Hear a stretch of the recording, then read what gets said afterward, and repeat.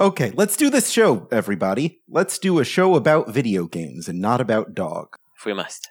Dogs are pretty good, though. Dogs are pretty good.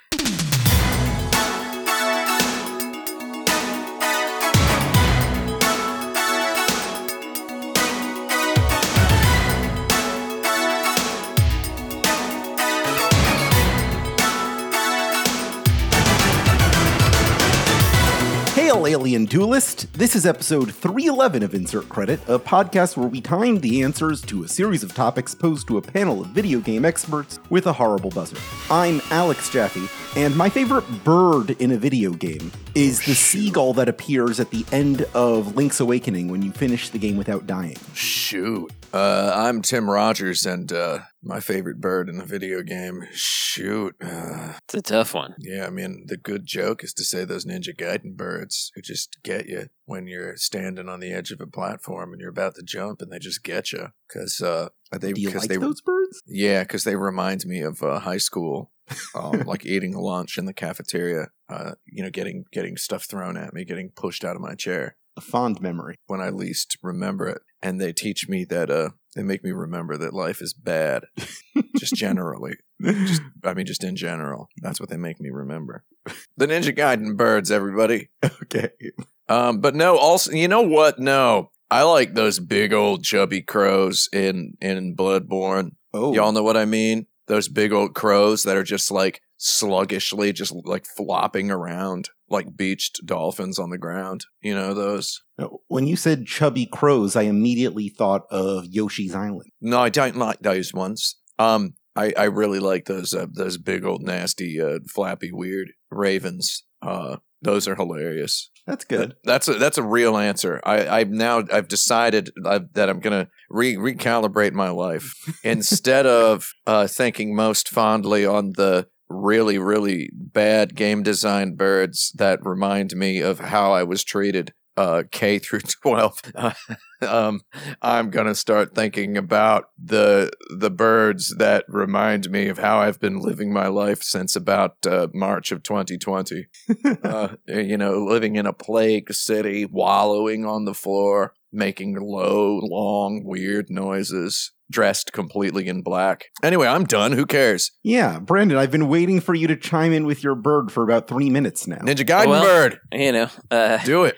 I'm Brandon Sheffield, and it's hard to think of specific birds, but one of my favorite birds in video games is, it's not so much the bird as the action surrounding the bird. I like that you can hatch a chicken in Shining Force 3. You get an egg, and then you gotta hatch the chicken, and then the chicken lays another egg, and then you give that egg to somebody, and then you get a secret character. But I was more excited, I think, about hatching the chicken than about getting the character. And then, I wouldn't say it's exactly cheating. It's just rather all-encompassing. I like a bunch of the birds in Tori no Hoshi because there's a bunch of birds in there. You got to photograph them. There's different kinds of birds, and they all look interesting because they're on an alien planet. And they're cool. That whole game's about flying with and photographing birds. So that's might as well throw that in there. Are there any games about hugging birds? I wonder. Would you consider Billy Hatcher from Billy Hatcher and the Giant Egg a bird? Or is he just a boy who wants to be a bird? That's a chicken costume, yeah. That's not quite. Yeah, I think it's a costume.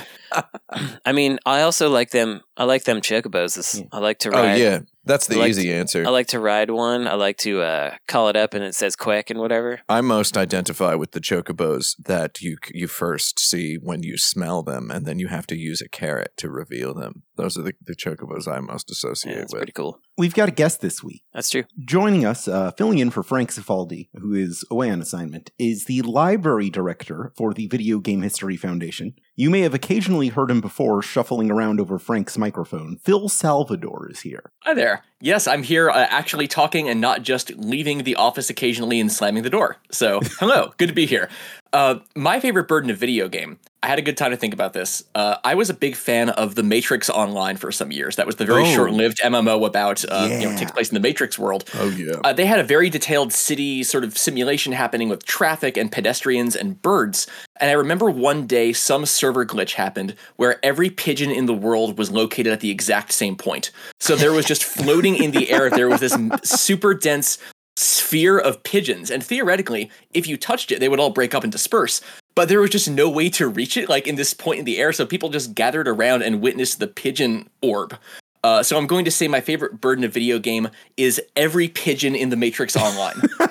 Yeah, I guess that's a pigeon king, right? Yeah, that's like a rat king. Yeah, like a rat king. Yeah, I guess I've never thought of it in that term, but yes, that's an accurate way to put it. The pigeon king of the Matrix is my favorite video game bird. That's very good. Terrific. Did you say whoa when you saw it? Unfortunately, I was relayed all of this afterwards. I missed the incident. It only lasted for a short period of time, but I caught up on the forum thread and the screenshots.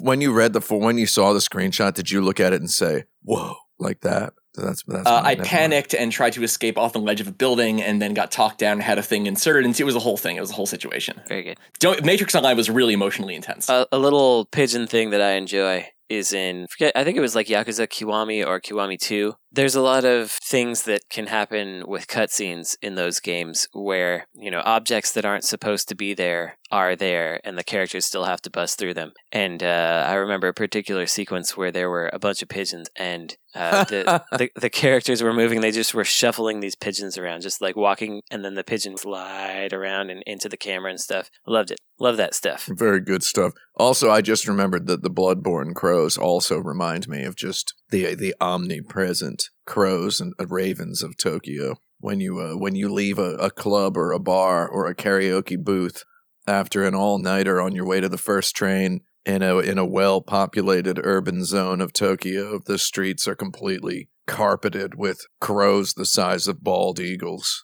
just like enormous crows. I appreciate those. The lore of the Bloodborne crow is they got so fat because there's so many dead bodies for them to eat, right? Is the whole and they ate so many dead bodies they can't fly anymore. Really interesting character design and also good lore. And that's they remind me of the Tokyo crows, many of whom look like they couldn't fly either, but then they can, which is it's nice to have an urban animal that reminds you that animals exist, just in general. Yeah, I mean, it really feels wild to see them. You're like, oh, yeah, these wild creatures just seamlessly live in this city. They're just here all the time. Yeah, they know when trash day is, that's for sure. And they know where to be to not be in people's way, and they know when to come out and get a whole bunch of free stuff. Let's do our first question. Good idea. Not? Phil, you're currently writing a book about Maxis, so I thought I'd start with a few Maxis-y questions this week. Ooh, okay. Can we finally figure out what's the difference between Maxis and Firaxis? That's a joke.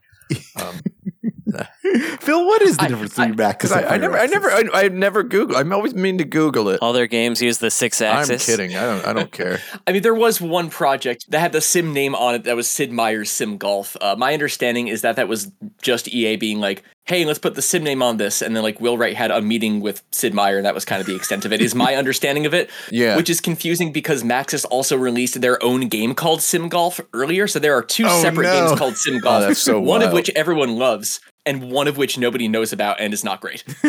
I just want to say that before you answered the question, Brandon mentioned the 6-axis. I did. And I did not react because I was thinking, I initially said Maxis and Firaxis, and then were you to answer the question sincerely, I was going to say, okay, well, what's the difference between Firaxis and the 6-axis? But then when Brandon said 6-axis, I just immediately thought, you know what, forget it. Yeah. I'm not going to do it.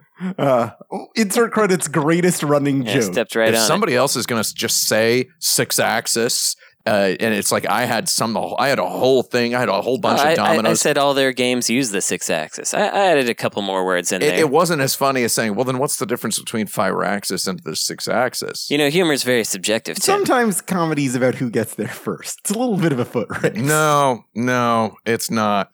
You get there good or you just don't go. You go big or stay home is what I say. Go good or stay home. I want to anyway, what are we, Max's questions?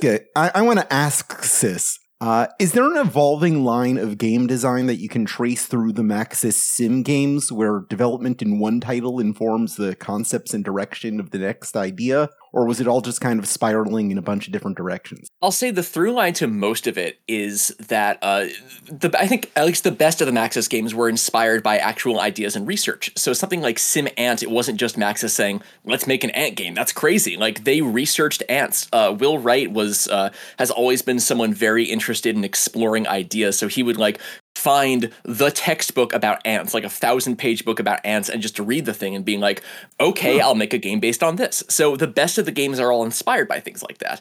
Sim Earth was inspired by this hypothesis about like how the Earth was formed and how continents form and how all the systems fit together in the atmosphere. Once you start getting further afield from that, I think that's when you start to see the games spin a little bit out of control, where it's like, hey, let's make another sim game, but about this thing, sure. And there's not as much of like, focus on the actual real world grounding of it. But I think at least for the first couple of years, you see a lot of that, like their projects are inspired by specific things.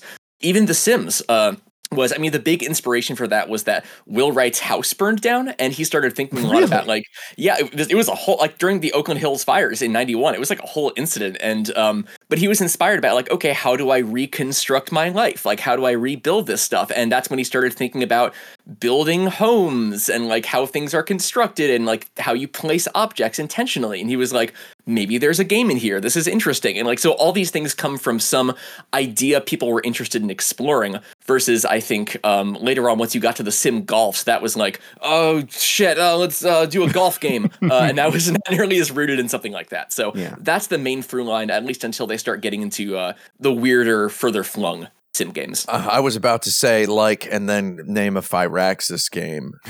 Is what I was gonna do. Like Sim Golf, yeah, exactly. Yeah. And then the first one that came up was Sim Golf, but you said there was another Sim Golf, and then I was like, oh. Like Maxis's Midnight Suns. That one was not based on real world research, unfortunately. But was Spore based on? Wait, is Spore Maxis? Spore was also Maxis. I know.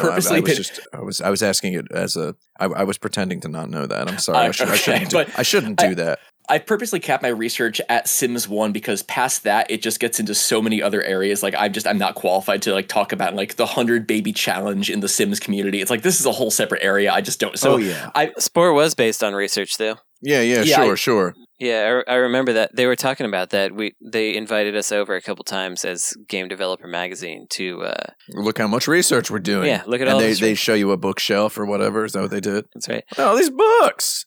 They were talking about evolution and how amoeba spread apart, and that was kind of like sort of some of their inspiration for how the kind of blobby characters blob together and things. I don't know. Yeah. There was some. I don't remember all the details. If you listen to Will Wright talk, he always has this cadence where he's so excited about the idea that he's always rushing from one point to another. It has this very kind of like fast and halting cadence where he'll say like, the thing about Spore is based on an idea about evolution. And the thing about evolution is, and like not just the way he talks through it's just hearing him give a talk. It's just like somebody excitedly trying to tell you a story where they have to explain 20 things before they tell you the actual part of the story. And it's very fun to listen to. You can hear him writing paragraphs in his head. There will be a longer pause between like an idea and then a short pause between sentences where he's rewrite. I mean, I've noticed this after listening to lots of his lectures and whatnot. He'll stop to write a paragraph in his head and then he'll say the first sentence, stop, and then he'll be like, I'm going to reword this next sentence a tiny bit and then say it. It's really interesting to hear him talk that way. I empathize with someone who thinks faster than they talk and have to keep like pausing and reworking their sentences as they're going. Yeah. I think people who think faster than they talk stand a better chance of learning how to talk better than people who talk well.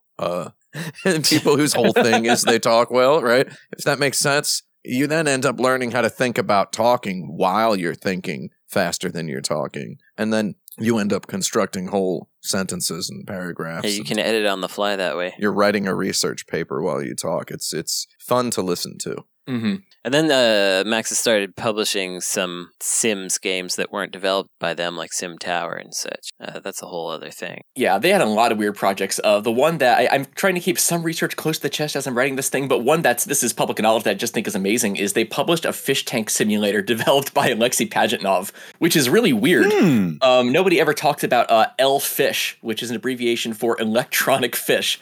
But it was should have called it E-Fish. Right, yeah, it sounds. I think it's meant to be like elfish or like I don't know what the pun. It's confusing. It's a weird name for a game, but maybe it makes more sense in Russian. I'm a real big fan of the alternate timeline where we used the word L instead of E, like El Male, El Bay. Right.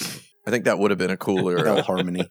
Yeah, it would have been a cool cooler world, I think, if we'd have done that. You can briefly take a journey into that alternate timeline by playing Elfish, which has not been published in about 33 years. So, I bet I can get it running. Yeah, well, all they needed to do is slap some Leonard Nimoy narration on there, and they made it work. Yes. Yeah. That's time. Was Spore by Maxis? that was by Six Axis. They were the ones who had Spore. You could play it with the 6-axis. I want you to imagine it's 2005. No. Maxis is still riding high off their success of The Sims 2, and they're looking for new worlds to conquer. Where else could they have gone next? One thing that always... Sims 3. Well, yeah, apart from Sim, one thing that always struck me is that Maxis never did, and this is a very broad term, but like an economic simulator. Like, I've always been amazed, like there's... A tycoon. Yeah, something like that. Like, all of Maxis's games are always in charge of a very specific, like, and specific can mean anything. Like, you're controlling the earth, or you're controlling a tower, and it's never...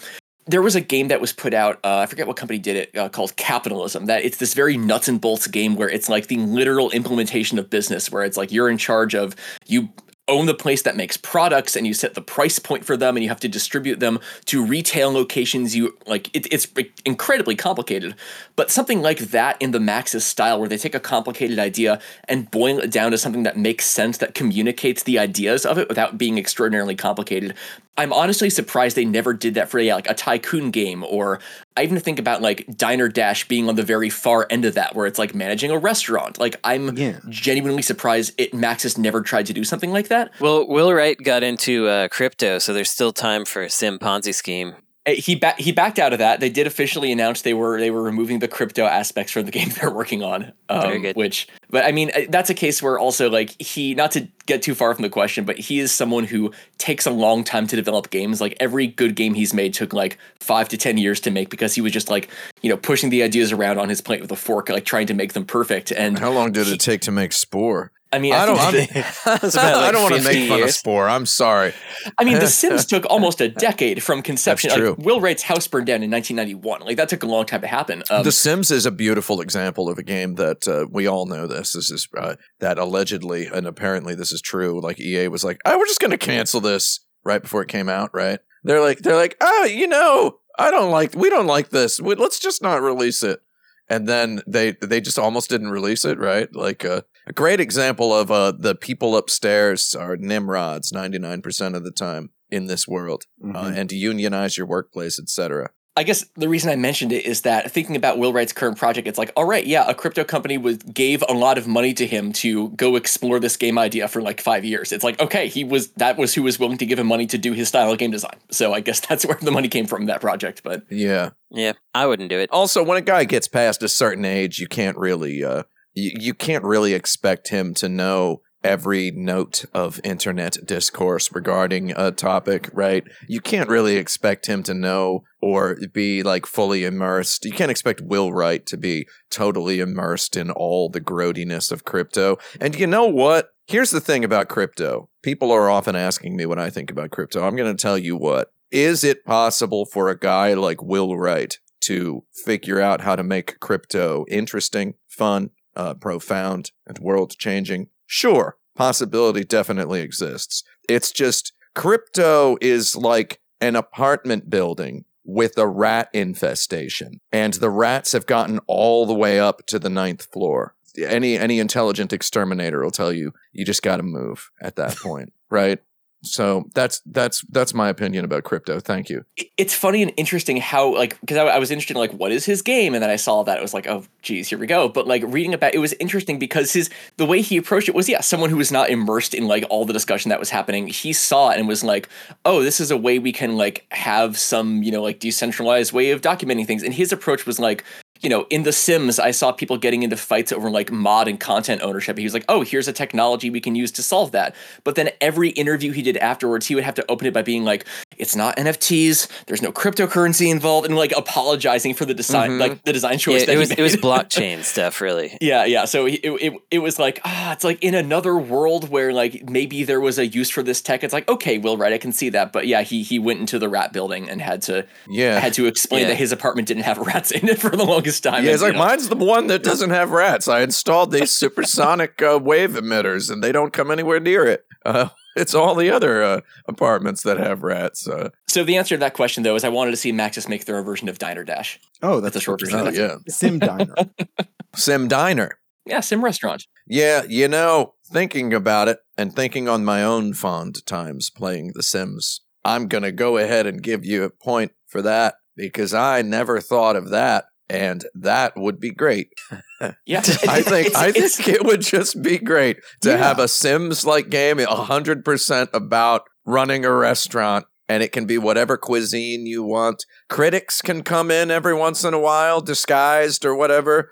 You can have a Yelp mechanic eventually in Sim Diner 4 or whatever when when there's a future installment. People writing reviews on their smartphones at the tables, right? 1 star. You can choose whether the servers call people hun or shug. Yeah. Set the tone for it.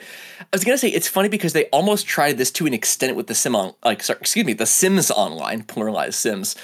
Because they let you run a business and like, hey, your house, you can like have people come in. But it ended up, from my experience playing it, this very weird dystopian world where all anyone built was like EXP farms. So you would go to someone's business and it was just like a line of like bench press machines. It was like, everyone just comes here and works out constantly so you can get max strength stats, so you can get money. And it was like, this is a game about like the American dream, and you ended up making these like weird like farm system. It was bleak. You know what's incredible is that was jarring to look at in a video game when it came out, because you're like, this game uses elements of verisimilitude to lull me into thinking I'm experiencing something simulacrulous of the real world. A simulacrulous of the real world. Sim-miraculous of the real world. But this isn't what reality's like at all, right? And then now in the year 2023, it kind of is what reality is like, dude. Too real. It was too accurate. It's just a bunch of birds at the same spot. I don't. Who cares?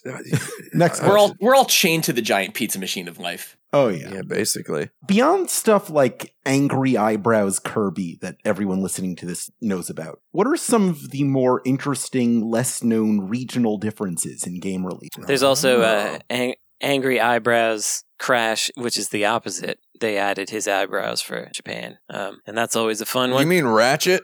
Oh, I do. Ratchet from Ratchet and Clank has huge Groucho Marx eyebrows. Yeah, right. Japan. I was thinking of that actually. I don't know if he still does, but wasn't cool enough otherwise. Okay, one big old eyebrows. I mean, there's so many. It's a lesser known one is that there was a lot of cross removal in the 90s. A lot of removal of crosses. So like there's a sequence that kind of doesn't make sense in the Splatterhouse conversion for TurboGrafx, because there like he goes into a church and there's a big cross there, but they just removed the cross. And it was like a dramatic moment because like light shines behind the cross or whatever. But there's just no cross in the American version because they were worried about Christians. And then that also happened in Exile. And they another thing they did in Exile is remove some of the drug references, because it was like cocaine and marijuana and things those were the healing items that you would take. So yeah, there's a lot of little bits in there, but I think that some of the lesser known details are probably some of the least interesting. So I don't know how good that is. One of my favorite, really bizarre, I'm not even sure if it's a regional difference as much as a total reworking, but Police Quest 2, when it was released for I want to say the PC-98, the Japanese computer system, all the character art was redrawn in anime style. So the characters now had like giant purple hair when it was supposed to be this like grounded police simulation game. Oh, that rules. Yeah, they did that for Might and Magic also. also. They're just like, you know what, this doesn't look right. Well, that's at least that's more like that's fantasy. I can kind of get like Sure. changing the art style for the region versus this was a game where you have like the drudgery of police work, but your character looks like they came out of Dragon Ball. It's incredible. It's a real weird tone clash. I can't think of any other games that ever came out in other countries is the issue. I had a story to tell about something that was changed in a region of a video game.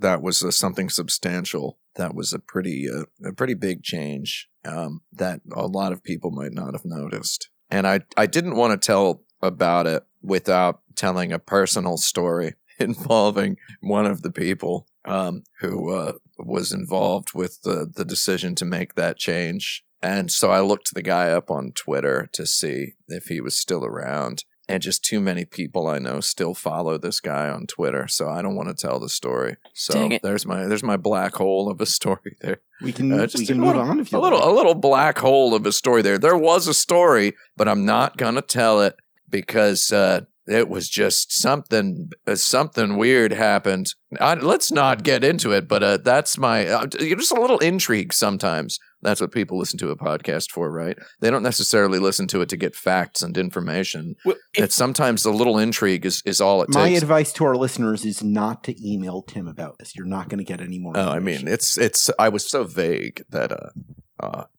you wouldn't even know how to start that email, dirtbag. If we do want another example to end on a less cryptic note, going back to Maxis, actually, they had a separate vision in Japan that was in charge of localization for Japan. And when The Sims came out there, it kept the naming convention of their previous games, and it was released as Sim People, which is kind of fun. That's very good. That's good. I think to this day it is still Sim People, which, again, there's not another Sim series to compare to now. It's not like it's on the shelf with Sim Park, but it just still carries that name legacy, which is kind of like that better than The Sims. Sim People? That's pretty I don't know. I think The Sims is kind of that's a $1 billion franchise name. Where Sim People it sounds cool.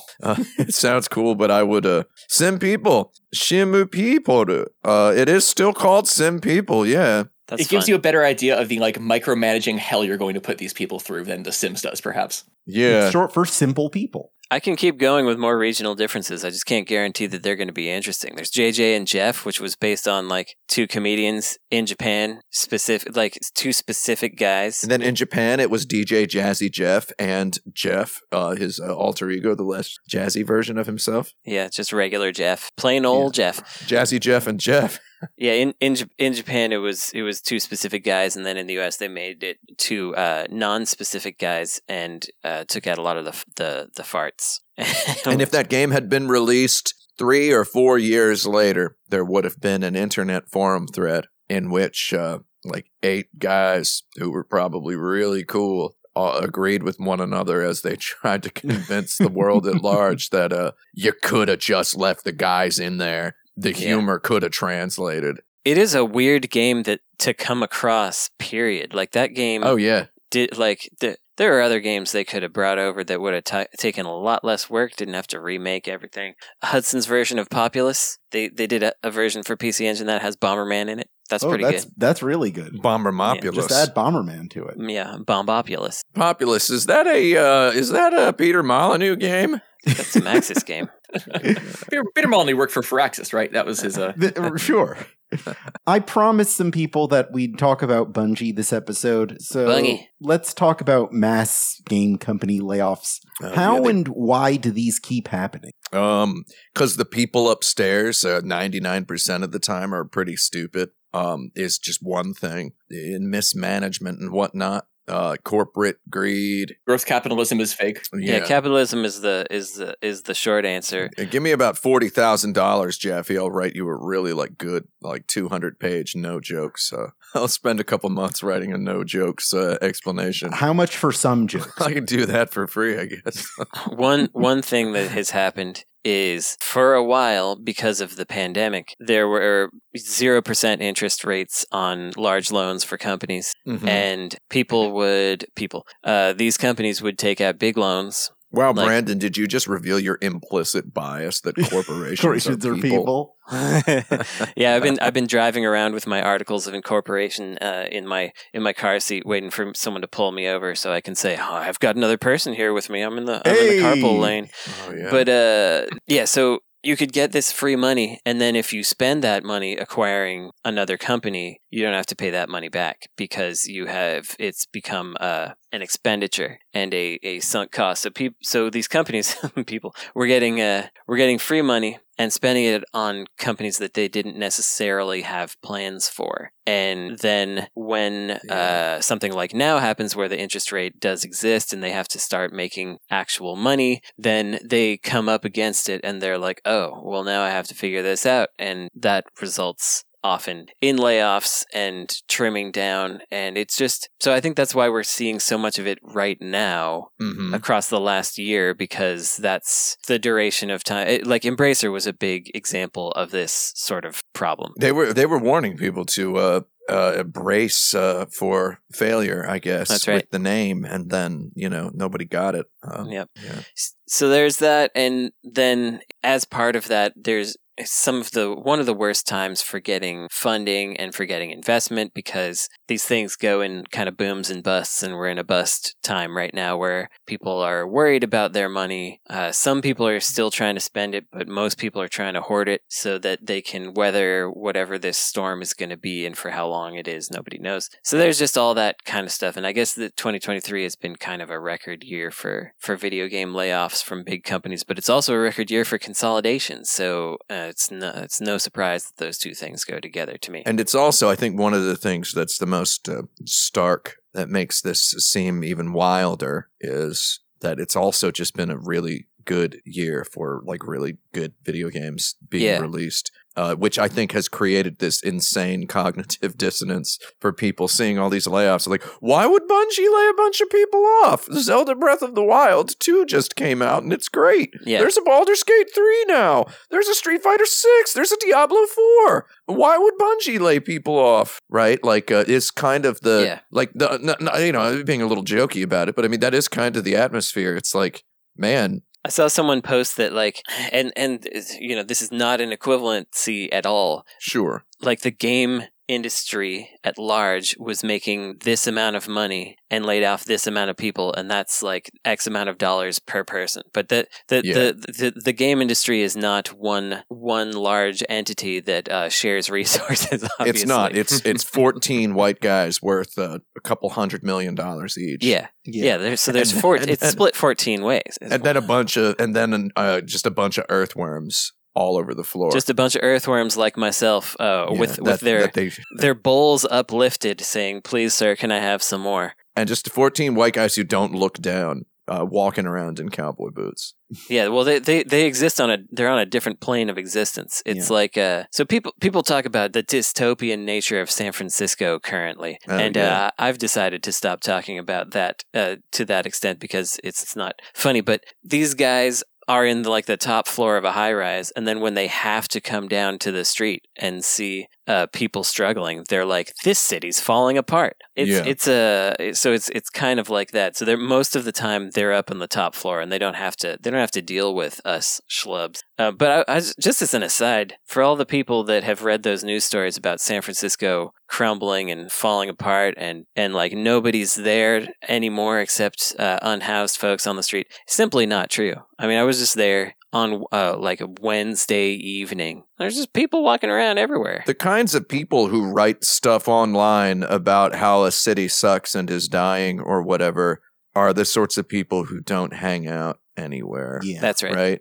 So it makes sense. The sorts of people who write editorials, here's why I'm leaving New York City after 25 years in New York City, right? That sort of thing. It turns out I made no friends during that time and made no effort to do so, and nobody liked me. Yeah. So I'm leaving. I will say, I don't really have any friends, and I still do all right in New York. I have a pretty good time here. Like, I don't hang out with anybody 99 days out of 100. Yeah. And I wouldn't say this city is dying at all. There were a lot of New York is dying editorials going around during the early pandemic. My Froyo shop closed. And thank God there were, because that's how I got a great rent rate. Yeah, that's how you do it. That's how you do it. Yeah, like over here, people talk about the Westfield Mall closing down. It's like the big in downtown. In downtown San Francisco is like a big. Whoa, really? It closed? Oh, it hasn't yet. It is closing. It is closing down. It is closing because it's like going up for sale or whatever. But the thing is, like, that's not a cool place. People were saying that it's because nobody's going there and because it's not sustainable or whatever. But if you go to the Westfield Mall, which is still open, it's full of people. It's like you still can't get a seat in the food court because it's full of people and people are in all the shops. People are just operating like it's not closing because it's still there and people still like it. It's closing because of like rising rates of rent. People want to sell it, etc. But for a while, that food court was the subject of I think 9 out of 10 Yelp reviews of that mall because of people getting their items.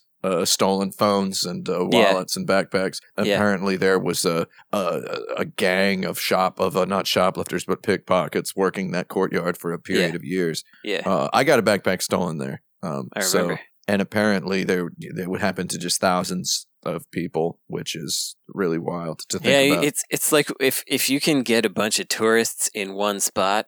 Yeah, GDC. That's a good place to steal a bunch of things. Anyway, sorry, we went astray. We all know the basic gameplay premise here, I think, but without looking up anything more than you already know right this second. Okay. What is the Five Nights at Freddy's lore about? Lore? Yeah, what's the lore behind those games? Chuck E. Cheese, but spooky, and you're stuck in there. That's it, right? Chuck E. Cheese, Showbiz, Pizza. Yeah. Now, people make like 8-hour videos about all the story behind Five Nights Somebody at Freddy's. watched a Rock-afire explosion documentary on YouTube and thought, I can make a horror video game about this. But no, you seem to actually know something. Let's hear it. It's not that I know something, but I think I have like a weird window into like why people are into this, at least into this lore. One of my favorite things on the internet is a website called USA Store Fanon. It is a fandom.com wiki where people are making, it may just be like a handful of people are making like hundreds of directories for non-existent malls. And it's like, here's all the stores that were in this place in the 80s. And it's this, I don't know if it's nostalgia or if it's like Gen Z people like trying to relive some sort of like, this is when things were better in the 80s, but it's this fascination with old retail culture. And that, to me, feels like what powers a lot of the Five Nights at Freddy's stuff. Because it is Showbiz, Pizza, Rock-afire, etc. But it's this intricate lore of I assume involving the people who made them and the history of this company. I assume is a big part of it. But I almost see those as being parts of the same thing, where it's like just this fascination with like, hey, there used to be a Pizza Hut in this place, and extrapolating that out into, something you can make 8-hour YouTube videos about. Yeah. So my perspective on this is my little brother has a child who is a big fan of YouTube. All right, you see where this is going, right? His child is now 12 years old. But I recall when I remember when his child was only 7, and 8 and 9 and 10 and 11 and 6 and 5. And this child has just had Five Nights at Freddy's in his head basically his whole life. Okay, and when I go, so I mean, I spend a couple of minutes every day deleting a few hundred YouTube comments. They're always in like the dump truck section of my YouTube channel because, they have a spam folder. I scroll through it, confirm everything is spam, and delete it. It's all people basically yelling at me, just accusing me of doing what my little brother's son does to me, which is walking up to them and speaking for 6 straight hours without giving me the option to walk away, right, or close the tab. So it's this kid, I have gleaned zero. Believe it or not, this is interesting. I know I make 6-hour YouTube videos. I'm actually, how you get to the point of being able to write stuff pretty well? You wouldn't know this from listening to me talk nonstop on podcasts or listening to me talk nonstop on live streams. I pride myself as being a pretty good listener. That's how you end up with stories to tell, Jerry, is by listening to people. There's listening time, which is off camera, and then there's talking time, which is on camera. I pride myself even as a good listener of children, because I think children can every once in a while say something genuinely interesting. It's kind of like fishing. It's boring, but when something exciting happens, it's like, ooh, I'm glad I heard that weird child say that thing to his mom on the train, because that's interesting. I can confirm Tim remembers things about me that I've forgotten because I told him once. Yeah, it's my secret power. Anyway, all this is leading up to I couldn't tell you a god-darn thing about Five Nights at Freddy's, man. He talks constantly about all the characters and all of the stuff. And I'm playing FNAF World now, and FNAF World has this character, and I have this, and my characters are on this level in FNAF World. And yeah, it's all lists, right? There's a game called FNAF World, which I think is some kind of JRPG. Yeah, it's the one nobody liked. Yeah, well, guess what? Somebody liked it. Someone did. Or at least, in this day and age, what's really the difference between somebody liked it and I heard a kid talk about it for 2 hours, right? What's actually the difference? We don't know, right? We don't know if there's a difference or if those two things have more differences or similarities.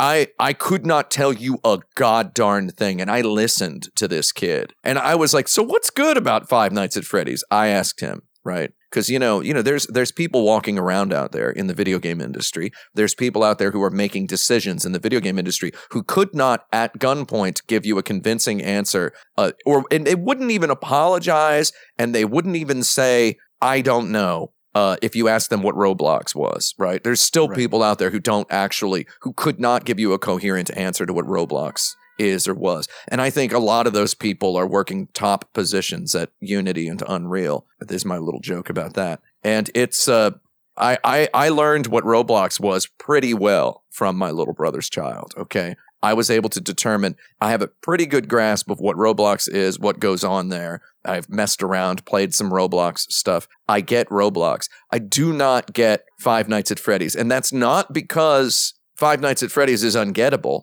I'm pretty sure if I played it, I would get it, right? But it's like there's a certain thing to Five Nights at Freddy's where this one particular child, I admit it's a small sample size, this one particular child is unable to give me anything of substance about the game. And I find that genuinely fascinating. I don't know what kind of compliment that is, but good work, Five Nights at Freddy's guy. I know he's like a Nazi or something. Like I haven't looked into that either. Something that made me feel like I might never get it is there's some movies that I watch where I get a big part of the way through it, and it's like, oh, I have to have like a fear of the devil. Like I have to have Christian lore to find this movie scary or intriguing or interesting. Oh, I mean, yeah. There's certain movies that are like that, and I got a little vibe. Like I was trying to watch Arachnophobia, and I was like, this movie has nothing if I like spiders. Like it wasn't there for me as a person who was like, spiders are cool. How about the birds in the film The Birds? Yeah, I know about birds.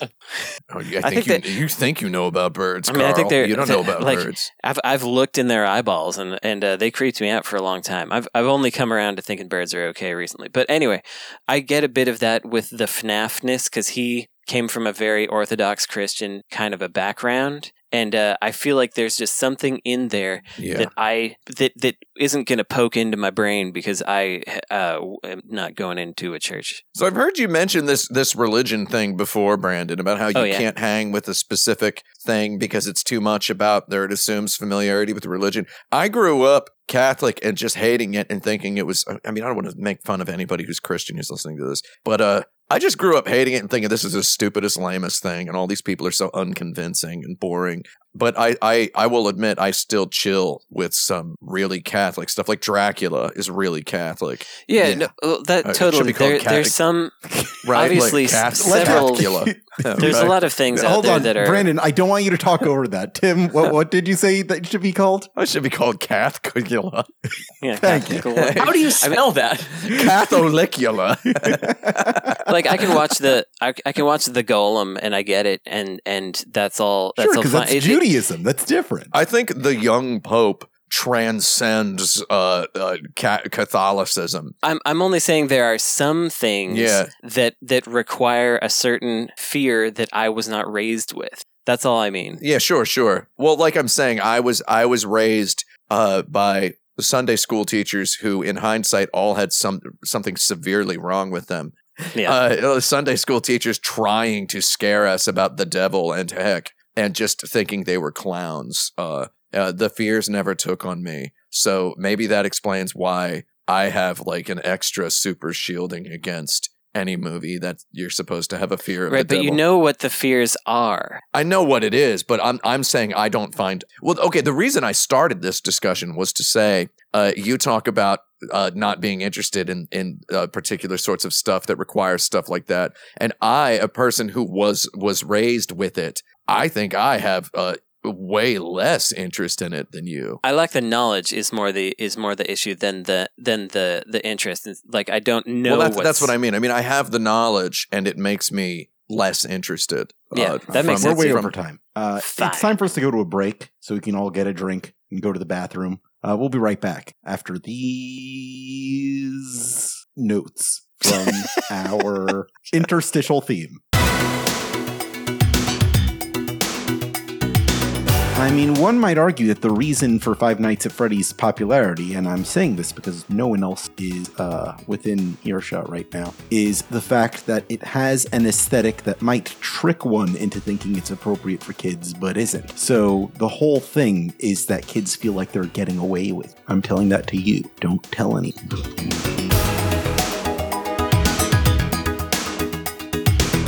Welcome back to Insert Credit. We're doing Five Nights at Freddy's talk. No, I just want to finish what I was saying about Five Nights at Freddy's, because during the break I said that me and Brandon were talking about how the story that is prevalent on social media right now is that the Five Nights at Freddy's movie is too scary. People are bringing their 5-year-old children, their 8-year-old children, and having to run screaming from the theater because it's just a horror movie. And I wanted to point out that it took me a couple years to realize in a conversation with my little brother that I was talking to him about his child and Five Nights at Freddy's, and he goes, "Oh, he's never actually played the game." So that's an important thing to know.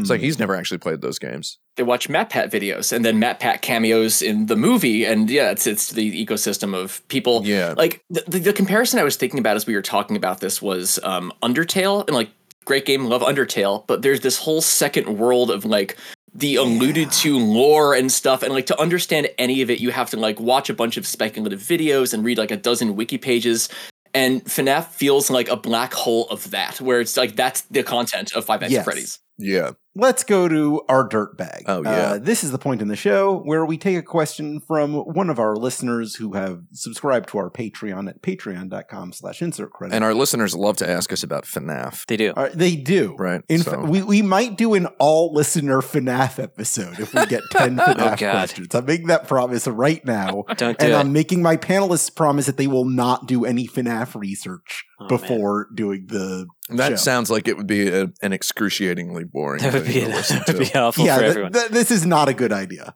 In fact, forget I said If you wanted to listen to a bunch of white guys talk about something they don't know anything about, you would just, I don't know, watch Fox News or something. Like, fill it in with your own. you could kaboom. Fill it in with your own kaboom. Joe there. Rogan experience. Joe that kind of thing. Rogan experience. Yeah, that's He the did a one. great FNAF episode. Really? No, I'm just I don't think so. Is my answer to Phil, this. you talk with such authority that we just assume. I knew you were the things joking, but did say you are like how true. convincing I was when I said, did he?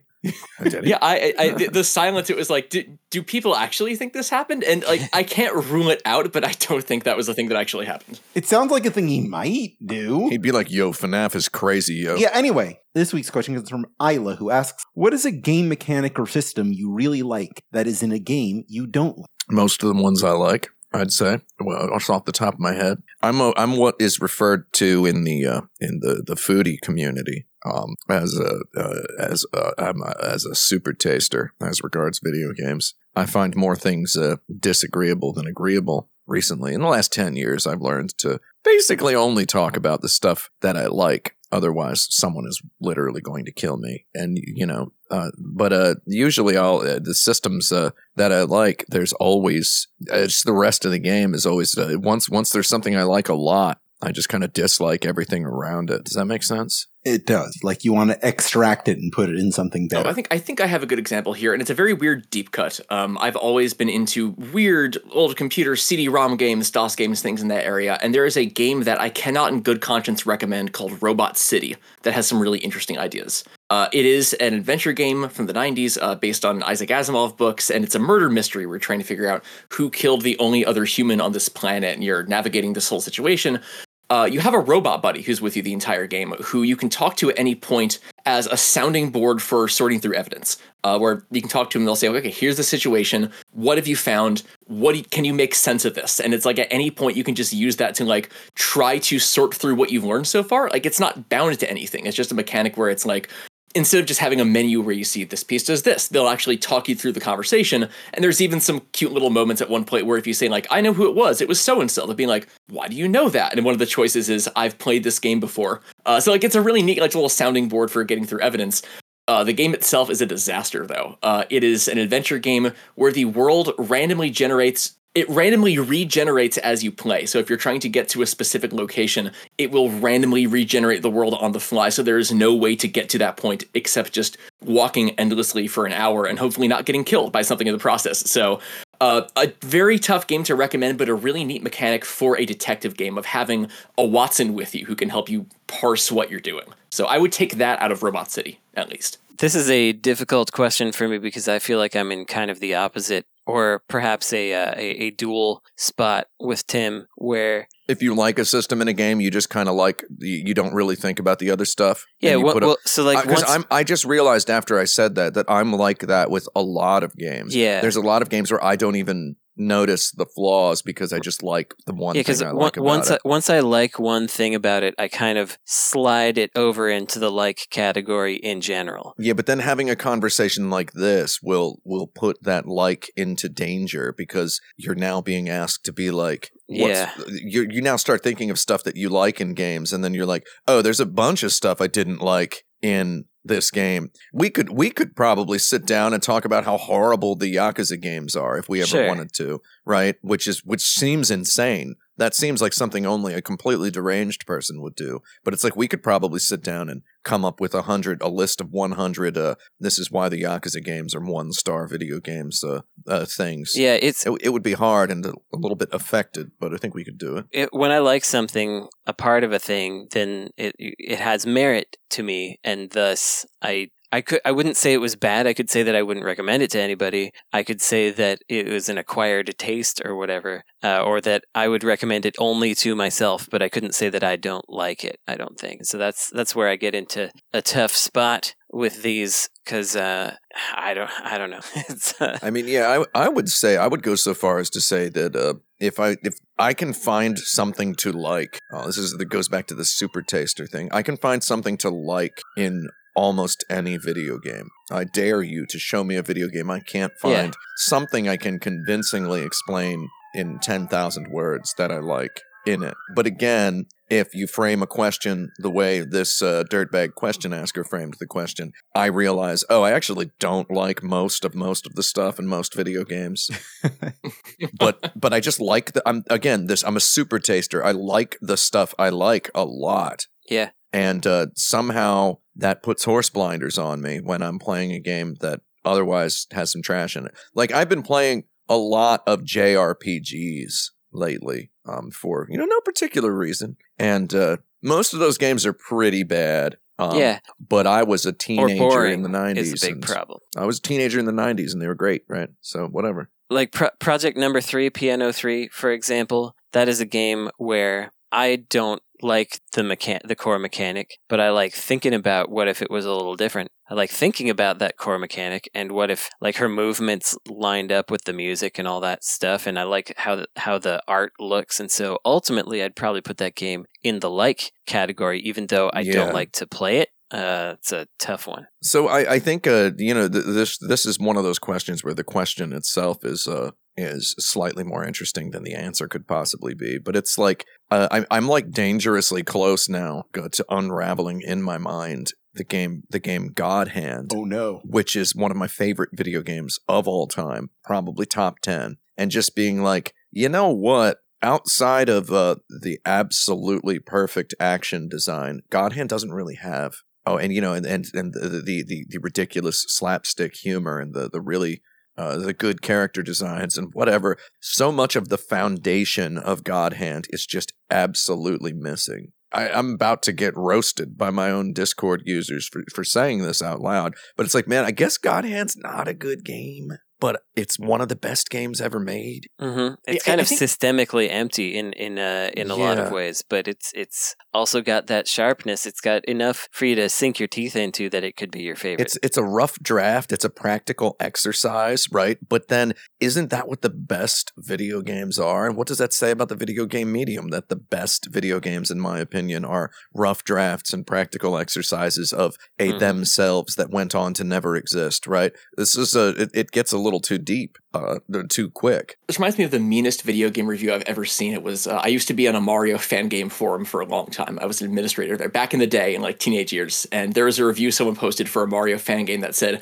I think this game is pretty great as long as they replace the graphics, sound, gameplay, and level design, and just like every single quality of the game. And it was like, that's mean. But I think once you atomize the game, like I was struck when you mentioned God Hand. You said, oh, apart from the perfect action design, it's terrible. It's like, yeah, I know. It's the greatest game of all time, except if you look at the constituent pieces, and then it's an awful. Like I think once you break things down that much, you will find something to hate in anything. If you're like, well, putting aside its good qualities, there's nothing good about this game. It's like, yeah, that's what happens if you. That's true about anything. Because if you get down on the canvas and wrestle with God Hand, what do you get? I'm trying to bring Joe Rogan style analogies into here. If you get down on the canvas in the octagon and you really wrestle with God Hand, right? You're like, well, what could we do to make God Hand the best game of all time? And then immediately, your brain throws a frisbee. And 3 seconds later, you're like, oh, you would just make it have like a campaign exactly kind of like God of War 2018 with kind of a story where you have a son.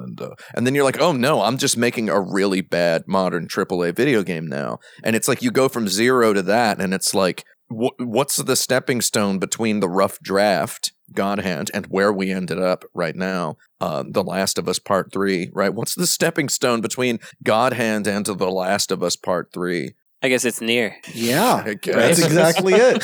That's literally it. Nier doesn't have perfect action design. The action in God Hand is amazing. You could call it a stepping stone, though, I think. Well, sure. A couple of factors. Yeah, I mean, I guess, I don't know. A hard question to think about. Good question. Yep, right. That was fun. Thank you, Isla. I would like to ask one more question before we go to the lightning round. I've been thinking about how books will frequently have forewords written by someone more famous than the author, addressing either what you're about to read or its subject. And I'm wondering, what would it be like if video games had playable forewords? God. Shoot. I'm really trying not to make a stupid joke, so I'm just not going to... Before we actually answer the question, I think it's very important to just get out of the way. David Cage. Just say David Cage.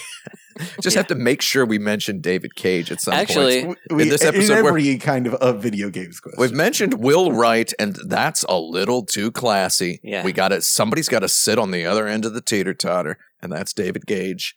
David Cage, he's sitting there now. Imagine David Cage doing a forward for a Peter Molyneux game. Yeah, David Cage is the start for this. But who would write a forward for a David Cage game? Roman Polanski? Yes, that's right. Oh Lord! Oh! I think that was the best joke I've ever had. I didn't think we could get more out of the David Cage.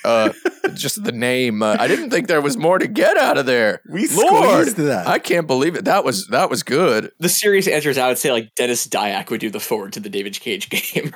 Yeah. Yeah. I feel like you need to get the goal would be to get Scorsese to do an intro for a video game. So are we talking like they're just having commentary before it, or is this like a separate 2-minute playable game that starts before you play the game? That's what I have in mind. Yes. Okay. Oh, well, I think so. I think it could just be some words on the screen. And I mean, I don't think it has to necessarily be playable. I think it could just be words from a person that are like, you are about to play. And, like when I went to see Killers of the Flower Moon, there was like a 2-minute thing of Martin Scorsese sitting there being like, thank you for coming to see this movie in the theater. And it was him giving a forward to his own movie. and it somehow felt really weirdly like selfless and classy, which was the weirdest. It doesn't make sense that that's even possible. See you at the movies. That's Tom Cruise. Well, now that you're mentioning this is tough because I think forwards are like, it's not like you get a novel and there's like another short novel appended to the front by someone else. Like they're inherently kind of non-fictional commentary, and I don't know what. Yeah, it's just some words. Yeah, it's like maybe you're playing a game where it's somebody making the game or something like I'm almost picturing like if appending a very small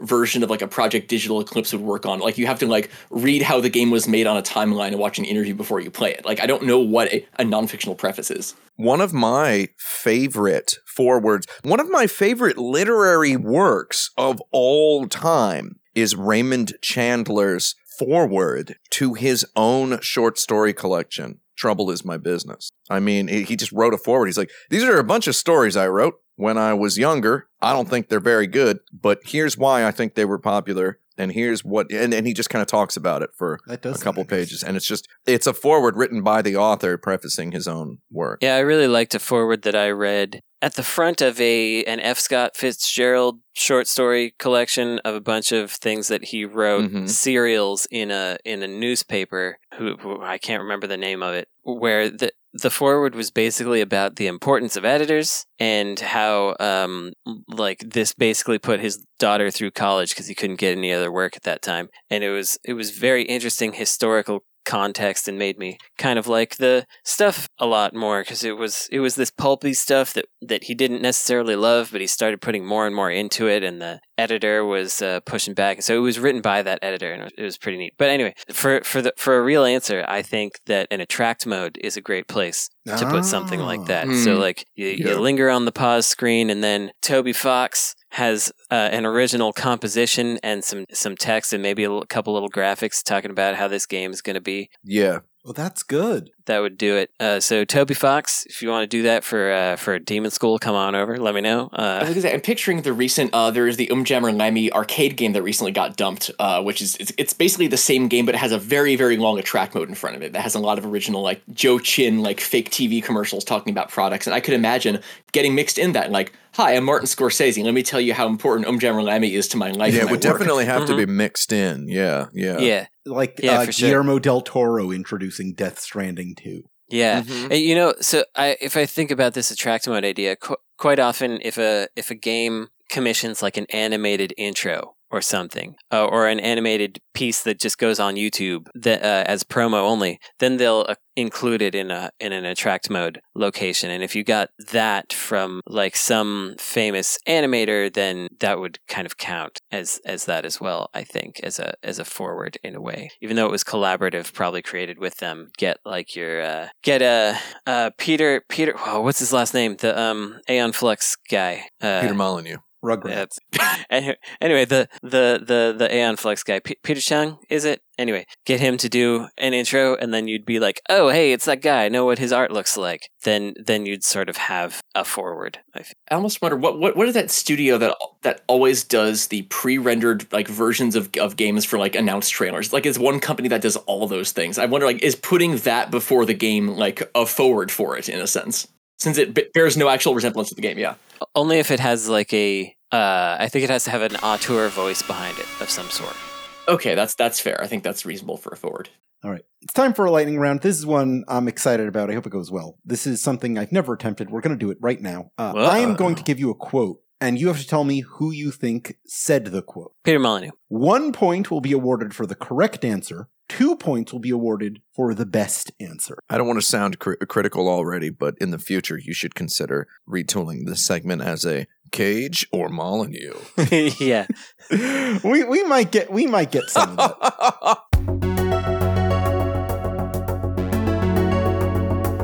Here's our first quote. I only included things that everybody likes, like violence, flowers, children, women, friendship, and death. Oh, so this is a video game developer quote. Is this video games specific? Yes, these are all people who have developed video games, but that doesn't necessarily have to be your guess. Women, children, flowers, death? And friendship. Friendship? Friendship. And violence. Friendship, violence, women, children, flowers, death. Before you mentioned this was a game developer, I immediately thought, like, oh, this is Quentin Tarantino defending an unpopular choice he made in a movie. Like, I only put in things that people like. Like, I can imagine him in that tone delivering that quote. You know, that's a good answer. I like that. I was gonna, it does kind of sound like Peter Molyneux actually, but it also kind of sounds like Suda, except he wouldn't actually answer that question. Yeah, I would say Goichi Suda. That was Tomonobu Itagaki describing Ninja Gaiden 2. Yeah. Guy's wild. Your next quote is, "Design is law." Design is law. Design is law. That would be Atsushi Inaba, who made the Phoenix Wright games. I don't know. Design is law? That sounds kind of, that sounds a little...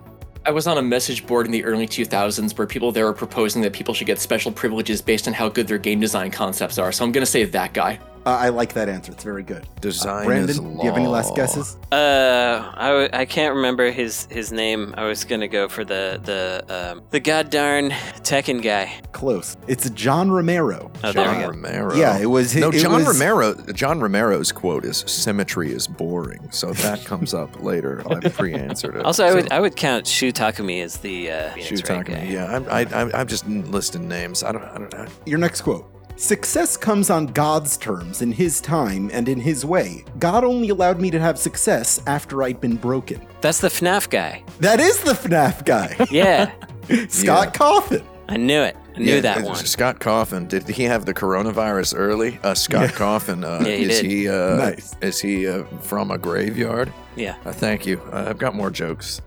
You can't show the player a really big bomb and not let them blow it up. Oh, I remember who Bomberman did that. himself said I was that. going to say Mark Bomberman. That was his quote, yeah. Yeah. 2 points to Tim. God, who? That's could be Cliffy B. It was Gabe Newell. Yeah. Good old I never Gabe. think of him as a game designer. like I that got just close. doesn't even occur to me. He wild used to because he's a design a video billionaire. game. Yeah. How many billionaire game designers are there? Not a lot. Richard Garriott? Or is he just 100 millionaire? Stealing is okay as long as it's done well. Okay. Frank Cifaldi giving advice about video game preservation techniques. That's pretty good.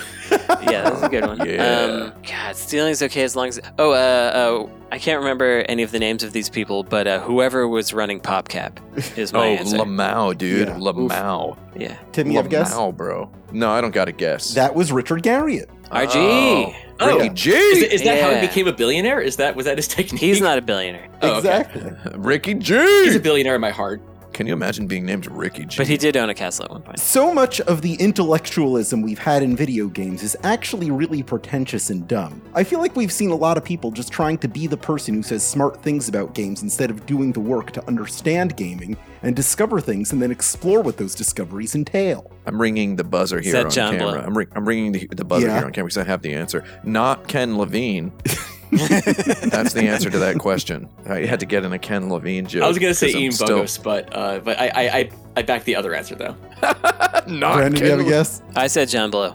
It is John Blow. Yeah, I was knew the, it was. That was meant the other answer. Name escaping me. Yes, John Blow. Yeah, I also debated on whether saying not John Blow, which would have been funnier. It would Yeah. have been. All right, So- next quote. Mansplaining is a sexist term designed to silence men via gender shaming. Is that John Blow also? That's not- I'm sorry. That's something I said on a live stream last week. I guess Elon Musk is technically a game developer because he worked on some games earlier. So I'm gonna He say did Elon work Musk. on some games early on, but Man, this isn't wait, his quote. Okay, so I'm assuming this is an English-speaking game developer because there's not a single Japanese game developer who has ever heard the word mansplain. Yeah, they don't know what that is. Over there, it's just called explaining. But if you bring up a question of JRPG as a racist term, we know who said that. That was Yoshi P. So we have that one pre-answered already. But mansplaining is a sexist term. Designed to silence men via gender shaming, yes. That's so weird. Could also be Mark Kern. So it's that this quote is coming from a guy who believes that every time he's ever been annoying, That it's someone else's fault. that it was someone else's fault. Yeah, exactly. So I'm trying to think, what video games? Ken Levine? Who is the Stardock guy? I feel like we can just things we don't like. We can just kind of dump on that. But I can't remember his name unfortunately. I Is know it that- David? Is it David Jaffe? This is a quote from Marcus Persson, Notch of Minecraft. I forgot he his exists, yeah. existence. His Yeah. goddarn face is like literally the photograph in the dictionary definition of mansplain, though, Yeah. right? Yeah. We got 3 quotes left. Oh, okay. Personally, a world that is happy and bright is something that just doesn't feel realistic to me. It may sound like I have a trauma or something, but I believe that the world is generally a wasteland that is not kind to us. That's just the way I see it. Is that David Jaffe? Is that Ken Levine? No. Is that Hidetaka Miyazaki? That is Hidetaka Miyazaki. Well, he's not a game developer. No, you're thinking Hayao Miyazaki. Oh, the other oops, yeah, Miyazaki. Hidetaka Yeah. Miyazaki. Yeah, sorry, it's from Soft Also, Sky. what's your opinion? Who do you like more, Brandon? Haruki Murakami or Ryu Murakami? That's Yeah, that's a all good, right. a classic 1990s joke. I'm bringing back the 1990s jokes Thanks. today. Our next quote, I could make Halo. It's not that I couldn't design that game, it's just that I choose not to. John Blow? Is that me? That's not John Blow. Wow, that's great. Yeah. I could make Halo. It's not just saying like I chose not to make Halo. It's I could have made that, but I chose not to. That's Yeah. It's not John Carmack, but wait, is it Audrey, the other Doom Is it Tim person Sweeney? who John Romero is constantly correcting? Audrey Sayre, I think. No, he's always correcting Sandy Peterson on Twitter. That's right. That's who it is. Sandy Peterson. I'm gonna give a left field answer and say Christine Love because I want to see what her version of Halo would have been like. Yeah. It was actually Shigeru Miyamoto. In a Miyamoto. 2007 interview with Jeff Keighley for Wow. Entertainment Weekly. You know, yeah, okay, man. Okay, so Well, he probably could have. you know what? I'm gonna go out on a limb and say I don't think he could have. I don't think he could have. He never wanted to make a game about having a gun and a vehicle. He never wanted to do that. It's true. Right, he chose not to. He didn't choose not to But either. I guess- It was off his radar. Yeah, I think if he chose to, it would be a really, it wouldn't be Halo. It would be a very different thing. I'm recanting my I think he could. Maybe I don't think he could, because the way that he approaches design has a certain smoothness that would change what Halo is, I think. Yeah. Halo's definitely too messy of a game. Yeah.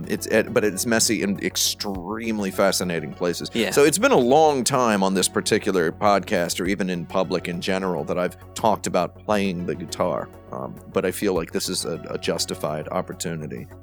Being in and around bands and playing guitars now for 20-some years, just being a guitar guy in this hidden aspect of my life, one of the things you've encountered the most is guys who hear a song and say, I could have wrote that. Yeah. You know? Yeah. Kurt Cobain, Smells Like Teen Spirit. There must have been 10 million dudes in the 90s who were like, I could have wrote that song. But That's you so easy. didn't. And it's like, first of all, number one, for the longest time in my life, my go-to knee-jerk response to I could have written that song was, but you didn't, right? And in the last 3 years, due to some, I've gained new insight. In the last 3 years, I've realized, but you didn't is still a good answer. But the real answer, call this fatalistic if you'd like, the real answer is, no, you couldn't have, which it's not as punchy to say. No. Yeah. It's, no, you couldn't have, is the actual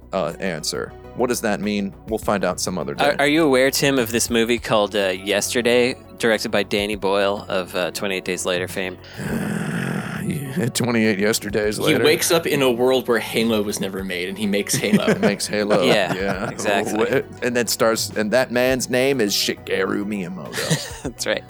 I thought the original screenplay for Yesterday was a lot more interesting, where he does rewrite the Beatles catalog, but it just doesn't take off in the same way, and he's kind of an indie art because, That would make more sense to me. yeah, it's just the wrong environment for it.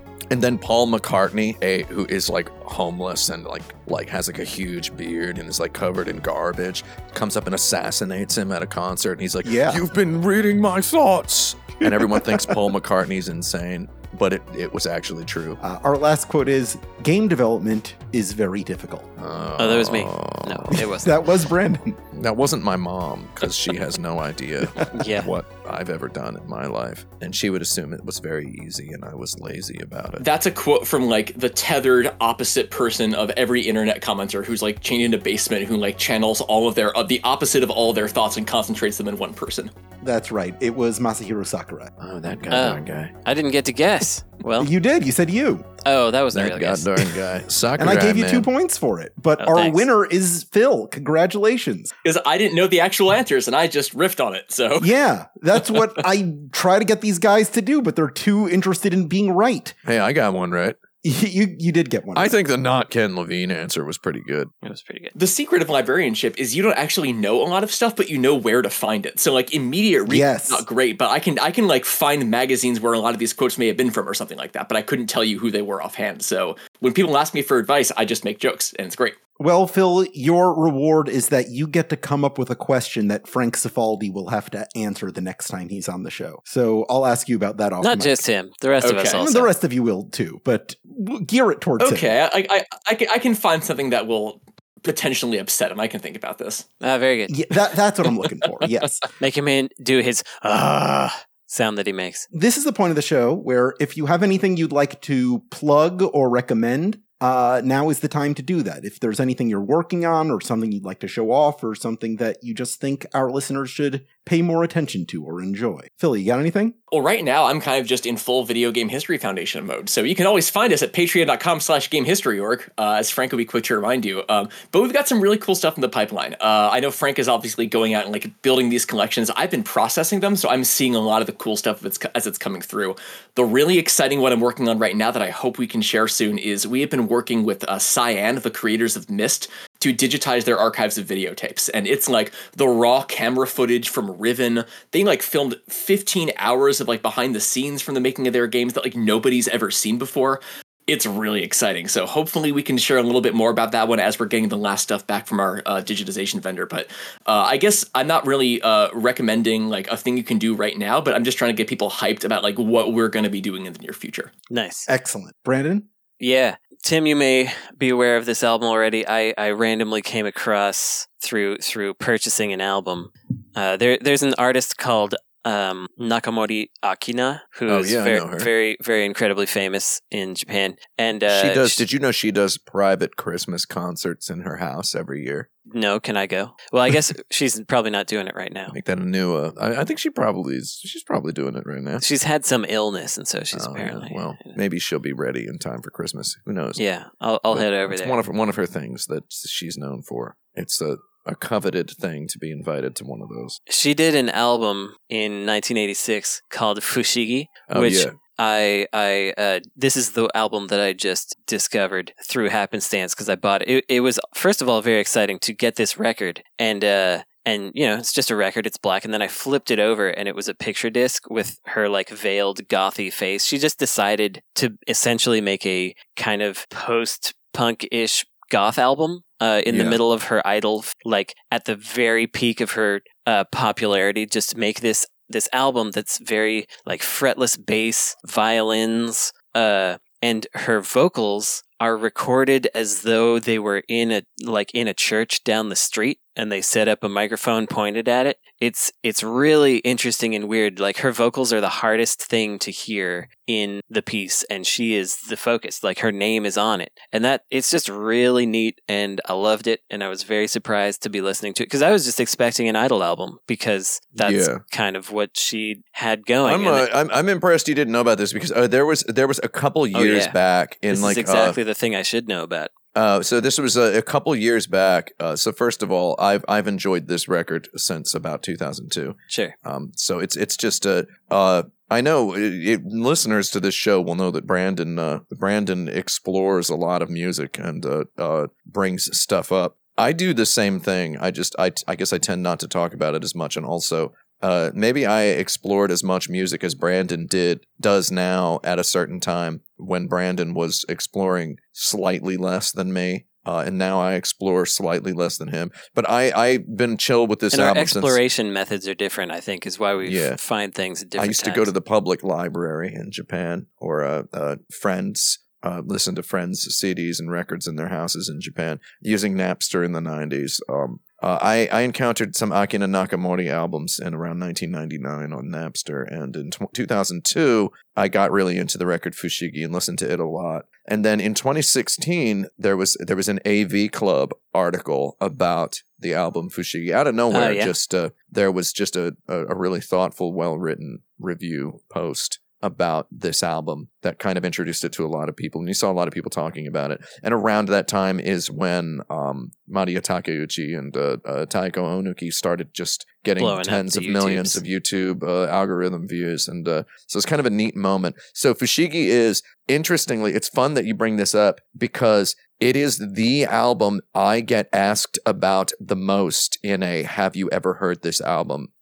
capacity. Makes sense. By people on the internet. They're always like, "Have you heard this album? I know you said you're a fan of this record, but have you heard this?" Yeah, because it sort of comes out of left field, even though it's also from an incredibly famous author. So it's like if Taylor Swift did like a weird album where her vocals were obscured, and then 20 years later, people would be like, "Oh, did you hear this Taylor Swift album?" So it's kind of like that. Yeah. But it's really neat. And also the next album of hers called Crimson. She for the first time in Idoldom, basically, she used an exclusively female writing team for all the songs, which was cool. So I recommend both of those albums. There's cool stuff like that here and there scattered throughout that particular little era. Akina Nakamori in general is if you get all her stuff, if you're on a good torrent tracker or whatever, you can get all of her stuff. I've got a full set of Flax over here on my NAS.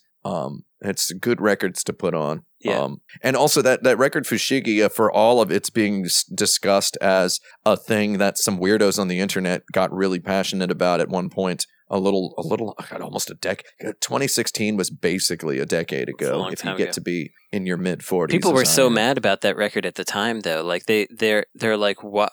They thought it was a mistake. Yeah. Why did she do this? It's incredible. But no, I mean, so it's like for all of the ballyhooing of the recent discoverers of the record, it is in fact it's more than just here's a different one or here's a weird one from a more conventional artist. It is an incredibly realized piece of work. It's really it's not just someone had an idea. It's someone had an idea and then they did it all the way. It is one of the masterpieces of Japanese music. If you were charting the top, we're not going to give a number. The top, the number sign to be filled in later, to be determined later. If you're chopping the top records of Japanese 80s, it would be in there. It would be in there for sure. What would be at the top? I don't know. Or do I? I probably do, but I'm not going to give people too much homework here. But it is a real good one. Yeah. So yeah, if you haven't listened to it, go listen to it. And it was, I love when you can have the experience of finding out about this stuff, not through the internet or through recommendations. Sorry to everyone, because I'm recommending it to you, but through natural, organic. I bought this because it was 500 yen, and now I listened to it 2 years after I bought it, and I'm like, whoa, this is great. It's one of the best things that I've purchased. So, listen to this one right here. Do you have this there one? You go. Do you have there this you record? Go. I'm holding a record up in front of the camera. Do you have this one, Brandon? I don't have it. All right. I'm going to count that as both your recommendations this week. I've got some recommendations on my end. Would you like to hear them? Certainly. Too bad. You're going to hear them anyway. If you enjoyed this or any episode of Insert Credit, I would recommend that you rate and review our show wherever and however you can. I do read every review, so if you would like to make my day better, go ahead and do that. You could also support us on patreon.com/insertcredit, where you could become a patron to submit your own questions, listen to monthly bonus episodes, and more. If you'd like to sponsor our show with an advertisement or a personal message, just contact us at show@insertcredit.com and we'll work something out. You could also join our community at forums.insertcredit.com or find videos of these episodes on youtube.com/insertcreditshow. Go ahead and wishlist Demon School on Steam. Yeah. Visit the Video Game History Foundation at gamehistory.org. Yeah. This episode is edited by Esper Quinn with original music by Kurt Feld. I'm Alex Jaffe. I'm Tim Rogers. I'm Brandon Sheffield. And I'm Phil Salvador. And you've now accessed the Maxis V Firaxis Praxis.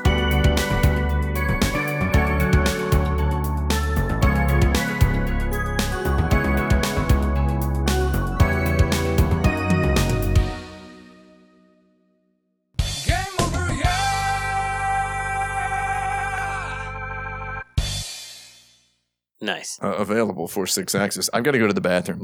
I stood up, and then it was difficult to sit back down because I have to go to the bathroom, and that's why I'm still standing.